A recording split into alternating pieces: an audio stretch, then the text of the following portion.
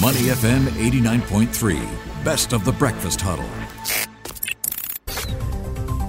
The Bigger Picture with Ryan Huang. Money FM 89.3. Good morning, it's the Breakfast Huddle. Elliot Dankabarty, Jagdish and Ryan Huang with you. It's time now for the Bigger Picture. Well, Joe Biden, it seems, has been a very busy man, more recently trying to galvanize the international community to draw a firm red line against Vladimir Putin. The Russia-Ukraine conflict continues to be very much on the minds of investors, right, Ryan? I mean, what's next? Yeah, it's a busy day for Biden, and this is with a lot of meetings in store for him, and he already has met up with the likes of the EU leaders, and he has come up with some announcements, new sanctions, where he is also calling for the Group of 20 to eject Russia from the group. He's also slapped some new sanctions on some Russian elites and lawmakers, and also talking about blocking Russia's central bank from its use of gold. And we are still waiting for more details from perhaps the EU leaders in terms of new sanctions or measures to enforce existing sanctions. So all that is coming into play, and investors have a lot to digest. So let's get a bigger picture from Ashish Chanda. He is the CEO and founder of private wealth management platform Crystal. Morning, Ashish. How are you doing this Friday? Good morning, Ryan. Good to be here. Yeah, Ashish, before we get into the details, let's get a bit of an overview first of what's driving market sentiment. Despite all the issues around Ukraine, that doesn't seem to be shaking the investor confidence from what I'm seeing on the markets. Yeah, the Ukraine conflict is going into an elongated run. It's already entered the second month. But I think the markets are more glued on what the Federal Reserve in the U.S. has been doing. Especially there's a lot of commentary coming out of there, talking about rate hikes or more aggressive hikes coming from there. And that is driving some sentiment. Of course, there is news all over the globe coming. You know, there'll be OPEC meetings. There's a lot of stuff happening in Singapore here, closer to home, with the COVID relaxations yesterday announced.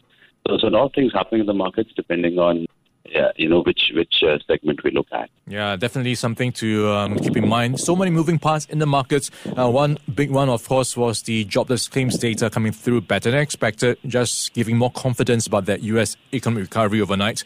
And talking about sanctions, we had the U.S. announcing a new package of sanctions on Russian elites, lawmakers and defense companies. And like you pointed out, Ashish, this is now into the second month of the war. What do you think will be the impact of this sanctions playing out if it's long drawn out? What will it mean for markets and oil prices? Yeah, so oil prices are in a secular rally now, right? So it's just one way to go, which is up. I think the increase in oil prices will be quite gradual from here, but you are looking at oil going towards 150 towards mid-year, maybe even 200 towards the end of the year. That's quite a likely scenario that we all have to be wary of, which will lead to inflation and commodity prices in general going up. You see what's happening is that, for example, look at the food prices, right? The wheat prices have gone up 50% YTD just because of the conflict in Russia and Ukraine, and both of them being, wheat producers.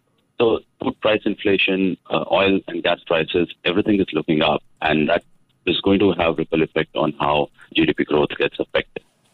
But as far as the sanctions are concerned, yes, there will be more sanctions. We already had some announced yesterday on the Duma and the elite, but I don't think that's going to create any issues for Putin to take a step back. It doesn't look like that for now.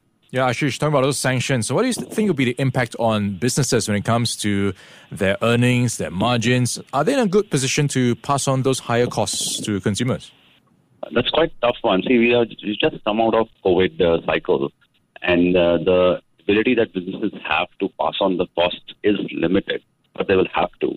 Which is where, if you see what the lessons are in Europe, so take the example of, there was some statements coming out of the ECB and the councils there, talking about that if the war leads to a recession or a recessionary kind of recessionary data, then they will actually go for more expansion. They may actually print more money. So, there are interest rate hikes happening, but at the same time, there is a fear of recession coming in because corporates and companies will not be able to pass on all the impact of the inflation to consumers. Right, chatting with Ashish Chanda. He is the CEO and founder of Crystal.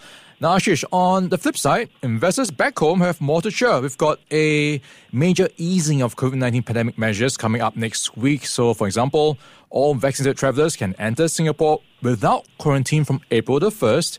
And also, group gatherings expanded to 10 people from 5.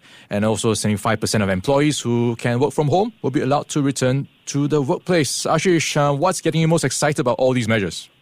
Oh, this is fantastic. Such a warm welcome news. There are people who want to come back to offices and interact with each other. It's definitely going to add to productivity.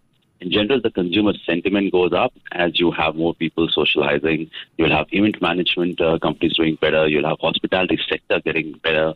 Of course, the airlines, I think, have already recovered quite a lot. So this is definitely going to give a boost to the economy. And in general, consumer sentiment should be a lot better. Yeah. Maybe it's still slow. For example, in airlines, you have the oil costs still causing margin pressures there. So the recovery may be slow, but I think it's going to be very, very robust. It's a very, very welcome news that we got yesterday back home. Yeah, really welcome news, Ashish. And if you talk to your clients these days, what is your advice to them when it comes to allocation? Where do you park your money around the world these days? So a lot of the allocation that we are advising clients to do is in lower risk assets, just because of what's happening in the interest rate cycle in the US as well as in the war in Europe. So it's a lot of allocation is going into alternates, into market neutral funds, into commodity related plays, because that's where there's a complete secular cycle. At the same time, I think there is opportunities being created, for example, in the reopening sectors, COVID reopening sectors, and also in parts in the technology space. So these are the areas where we are getting the focus on. But some of the evergreen plays are in the commodities and REITs and some other alternates. All right, Ashish, when it comes to cutting exposure or avoiding things, where do China come into the picture? Because there are so many moving parts there, regulatory concerns, and also in Europe, we've got a potential slowdown in the economy. Where do those factor into the allocation? So the Chinese central bank, so the monetary policy over there is actually in a much different phase. It's in more of an easing cycle compared to the US, which is in the tightening cycle. I think we have seen a lot of the volatility in the last, let's say, 12 months, both coming out of the impact of, whatever businesses have been going through over there. But now the easing cycle is going to help the businesses there. So actually, we may have seen the worst already over for Chinese names, Hong Kong listed names. And that could be a turnaround happening there. In fact, about a week ago, we did see a very vicious fall in the markets there, which would have been led by some margin pressures and so on. But I think that part is over, and we are looking at an upswing from here. So we have to keep an eye on the monetary cycle there, which is easing, and that should aid growth and hence equity prices. All right, we're chatting with Ashish Chanda. He is the CEO and founder of private wealth management platform Crystal. Ashish, thanks for your time and have a great weekend in advance. Thank you, Ryan. Before acting on the information on Money FM, please consider if it's suitable for your own investment objectives, financial situation, and risk tolerance. To listen to more great interviews, download our podcasts at moneyfm893.sg or download our audio app. That's AWEDIO. Available on Google Play or the App Store.